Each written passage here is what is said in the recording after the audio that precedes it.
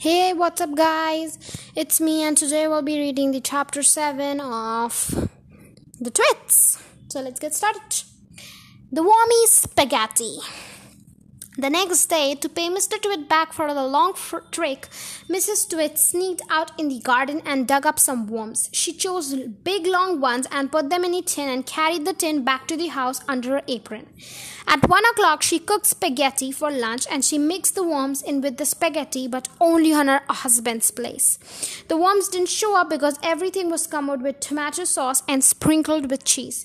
Hey, my spaghetti is moving!" cried Mrs. Twit, poking in it with his fork.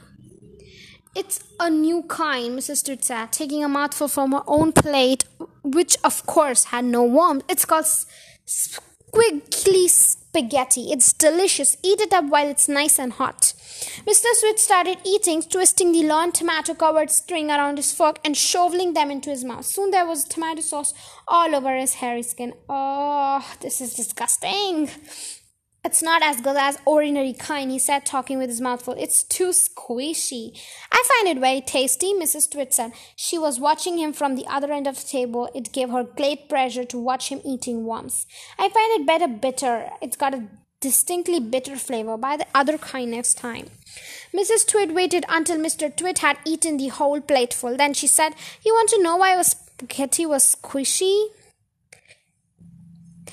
Mr. Twit wiped the tomato sauce from his beard with the corner of the tablecloth. "Why?"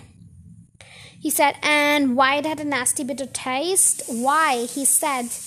"Because it has worms," Mr. Twit said, clapping her hands and stamping her feet on the floor, rocking like the horrible laughter. So that was it for the Twits. I think this chapter has a lot of chapters on pranking. First, Mr. Twit pranked on Mrs. Twit with the frog. If you haven't checked out, check it out. And then now the spaghetti, and now I think there's another chapters in which they'll prank all over the book. I don't know what's gonna happen next, but it's gonna be really, really adventurous. So stay tuned. Till then, take care and bye-bye.